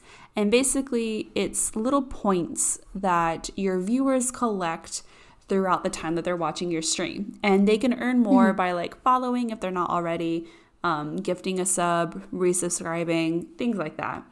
And I just happen to turn Skloon on when I'm working, and I just keep her quiet so that, like, you know, if I'm on a phone call, no one can hear her. But I just accumulate a bunch of points. And Skloon has a redeem that says, Mothman Guide Me. And it's where she plays blind for 3 minutes. And I will tell you, side note, your description of it does say 1 minute. Does it? It does. I think well, we don't, nobody needs to know. You're just gonna, nope, you're gonna have to change it to 3 minutes. And that way I'm gonna change it to 3 minutes. And then I think I did that, and then from the start, just put it as 3 minutes. Yeah. I never did it for 1 minute. So, I had previously redeemed it during Left 4 Dead, which is like a zombie shoot 'em game where you have to survive like hordes while trying to complete objectives. And I did it for like 10 minutes in a row, I swear. And he hated, like, he was cussing up a storm. He was so angry. He was super pissed off. And he vowed that I would never get to do that again while they played together. So somehow I heard Skloon was playing. I hadn't been able to pull her up yet. And the first thing I did was redeem that during their Resident Evil playthrough. And apparently he had gone in to disable that. Yeah. Before we even started the stream, he was like, I'm disabling Mothman Guide Me because I need you not to be blind in this game. And yet... And I was like, all right. I was like, fine. Because as soon as Ash comes in and she hears you, which is funny because his audio wasn't working that day anyway. I didn't know you were playing with him. I didn't know you were playing with anyone. I was like, as soon as she hears you, she's gonna push the button.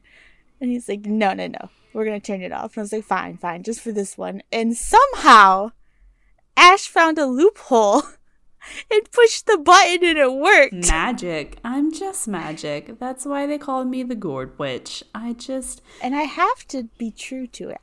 It worked, you know. I gotta do it. It was meant for me to pick it for you, and then you survived by just killing zombie dogs with a knife in a circle, and it was a great time. It's my favorite thing to do to you. I thought I was doing pretty good. As a viewer, it's my favorite thing. And it makes it funnier when he's with me because I just have more fun hearing him complain the whole time. Well, it's even more fun because he genuinely gets so pissed off. And I'm like, I understand that you're mad, but dude, it's also a game. Like, no. He is angry about it, but he's hyping himself up. Oh, exactly. More than it's actually true. Well, that's what I'm saying. Like, he wants to get the game and he wants to be good at the game. And then like this comes in and he's like, I was on a roll. We were doing so good. This is all great. And you come in and you fuck me. Yeah, and it's never actual anger. He gets over it after the stream, but it's funny in the moment. It's so good. It just makes my heart tickle so much. So it just made me laugh at the magic, it being turned off and you clicking it, and also his audio just not working, so you didn't even know he was there. It's just too perfect. Oh yeah, I had no idea he was there because your stream didn't even like say that you were playing with anyone, and I was like, oh, I get to mess with Skloon today. I love Skloon. Let me be here. And then it was just good stuff. I'm all for it. Oh, it was amazing. Man. What am I happy about? What are you happy about? I have no idea. What am I happy about? I mean, that made me happy. That was good. I mean, I'm really excited about our possible partnership with with the brand that we have been discussing. I'm gonna review some things about it, and hopefully we can actually get started on it this week, which will be 3 weeks ago by the time you're hearing this. But we are very, very excited to get started on this journey. I just bought a new sundress and I'm really excited to try that out. And I don't know, life has been really good. I'm actually super happy with work as of late. Like, I don't dread going to work, so I guess that's a spoonful of sugar. Like, I'm not despising waking up anymore. Well, that's pretty good. Yeah. Oh, that's really good. It's just hard when you don't want it and then you're just like, but I gotta do it. Yeah, and it's really frustrating when, like, again, never gonna say where I work because then it's gonna be a whole thing. But I do work in the medical field, and from the beginning, it's just been nothing but COVID. And, you know, it's come to a point where there's a lot of people who call and they're very full of entitlement and very much you're ruining my trip to Jamaica. How dare you do this to me?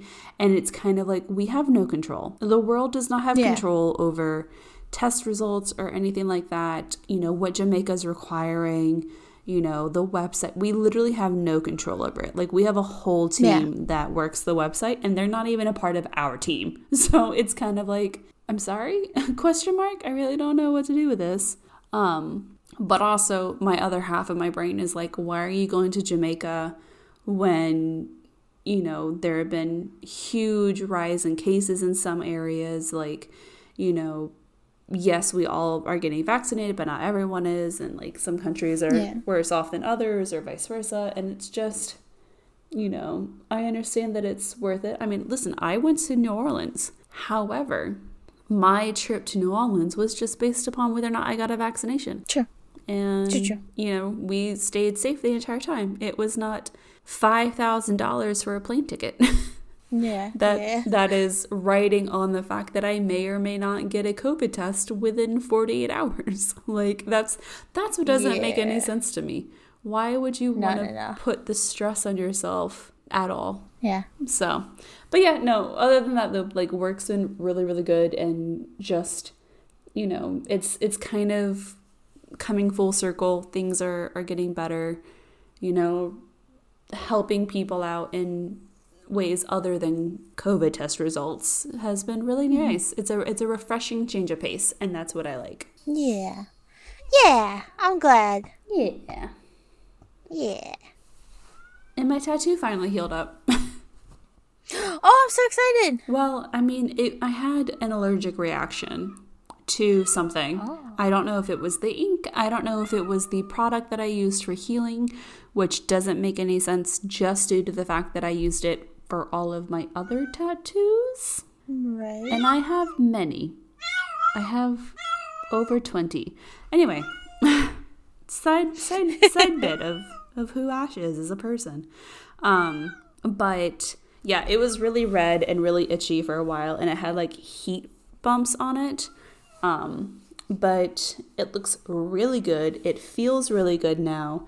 The only issue I currently have is just where it was really bad with the reaction. Some of the ink came up in like the knot area. I got a Celtic dragon with a Celtic knot in the middle that Skloon designed for me and my mom. I did.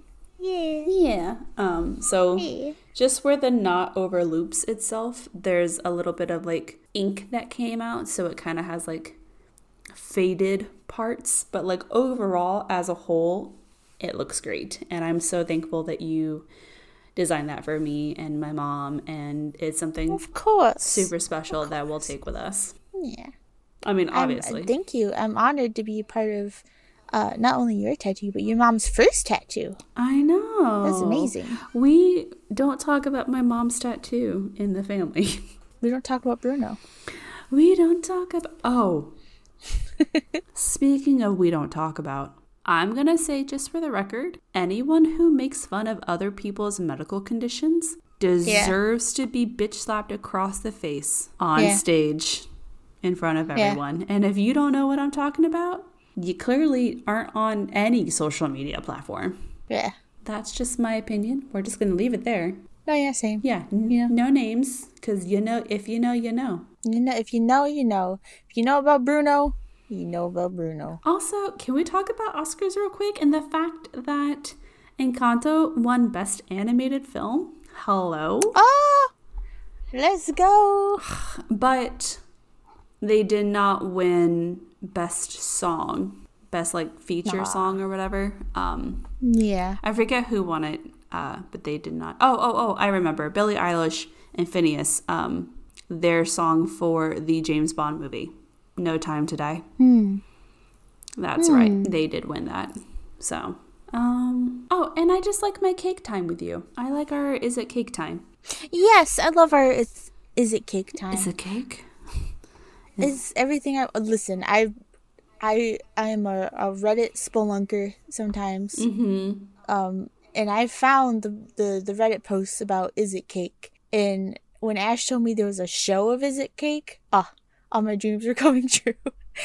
It's honestly genuinely incredible about it. And it's just one of those things where like we watch it together, and I really like just watching it together, and like we can work on our research together, and like it's just an extra way to kind of like break the monotony, and we laugh over the show, and we also we pause the towards the end they do Cake or Cash, where the contestants can win like another 5,000 plus, and so we pause the episode and we're like, which one do you think it is? Is it this one? Oh, I think it's because of XYZ. And we just kind of go back and forth, and it's pretty great. So yeah, I love it's a fun time. I just love hanging out with you. It's so fun. I love hanging out with you, and I have a new soundtrack for us for our next Just Vibe session. Oh, it's called exciting Lo-Fi Mini. It's the new Lo-Fi Mini. It's the new lo-fi music from Disney. And it's lo-fi versions of Disney songs. Yes. All the yes. It literally just came out when, not gonna lie, when my partner was going on his little conspiracy rampage. I might have just pulled up Facebook and was just like, or Twitter, and I was like, it'll end eventually. I love him. It'll end eventually. And that popped up, and I got really excited, so... That's my Skloonful. So, Skloon, you wanna take us out with your Skloonism for the day? Yes. Don't go outside at night. And for goodness sake, let's eat some cake. For a second, I thought you forgot. And No. I had it. I just felt like adding "don't go outside at night." Yep. It's a good. Yeah. Sound advice. It's a good one. Sound advice: don't go out at night, and don't welcome unwanted people into your house. Period. Oh! And say people's full name. You never know. You never know. You're always in trouble, Bert. Oh no, Skloon, Bert Skloon. The third. Skloon, Bert Skloon. The third. The third. Oh no! Ash, you've killed me. Well, I can't believe. Dead. I'll see you in. Dead. Blah. I'll check back in 4 days, and if you don't answer, clearly. Next podcast episode, Ash is gonna be by herself because she just killed me. She killed me on this podcast. Let me tell you, I was so happy when we were together. I don't remember if we were recording or just finished, but you were like, I mentioned that you were gonna get murdered. Like we were making jokes about something, and you were like, yeah, I mentioned that if I ever died. Oh no, you said if I ever died, I wanted you to cover my murder, and I was like, yeah. So when you're murdered, I'll cover the podcast for you. Yeah. And you were like, yeah, when, not if. When. Yeah. Yeah. It's a matter of when. It's a matter of when. Oh, was that in your chat? Because like right after that, I think Graphic was like, yeah, I'm gonna murder you. And I was like, oh, there you go. I don't remember. That's the thing. So much happened on Friday. I could not tell you. There's a lot that happened this week. You're right. What happened? You're right.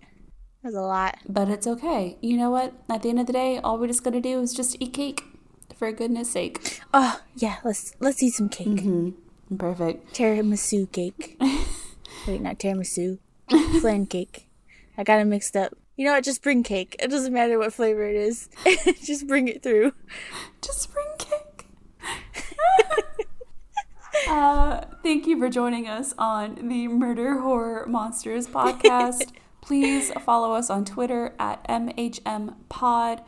We are posting so many fun things, and you'll be able to see any of our new posts with any brands that we're collaborating with.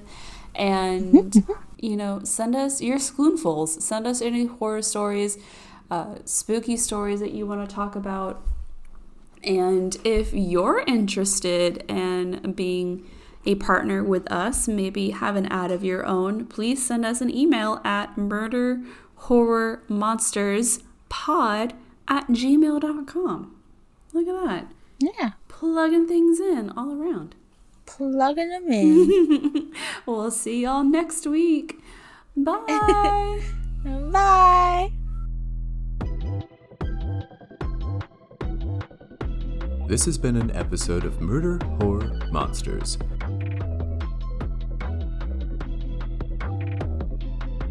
Music produced by Dank with a Stank and Spooky Rose.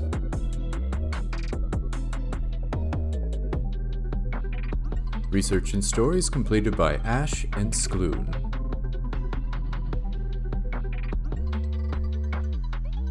Follow the podcast on Twitter at MHMPod. Join us every Tuesday for new content on Spotify.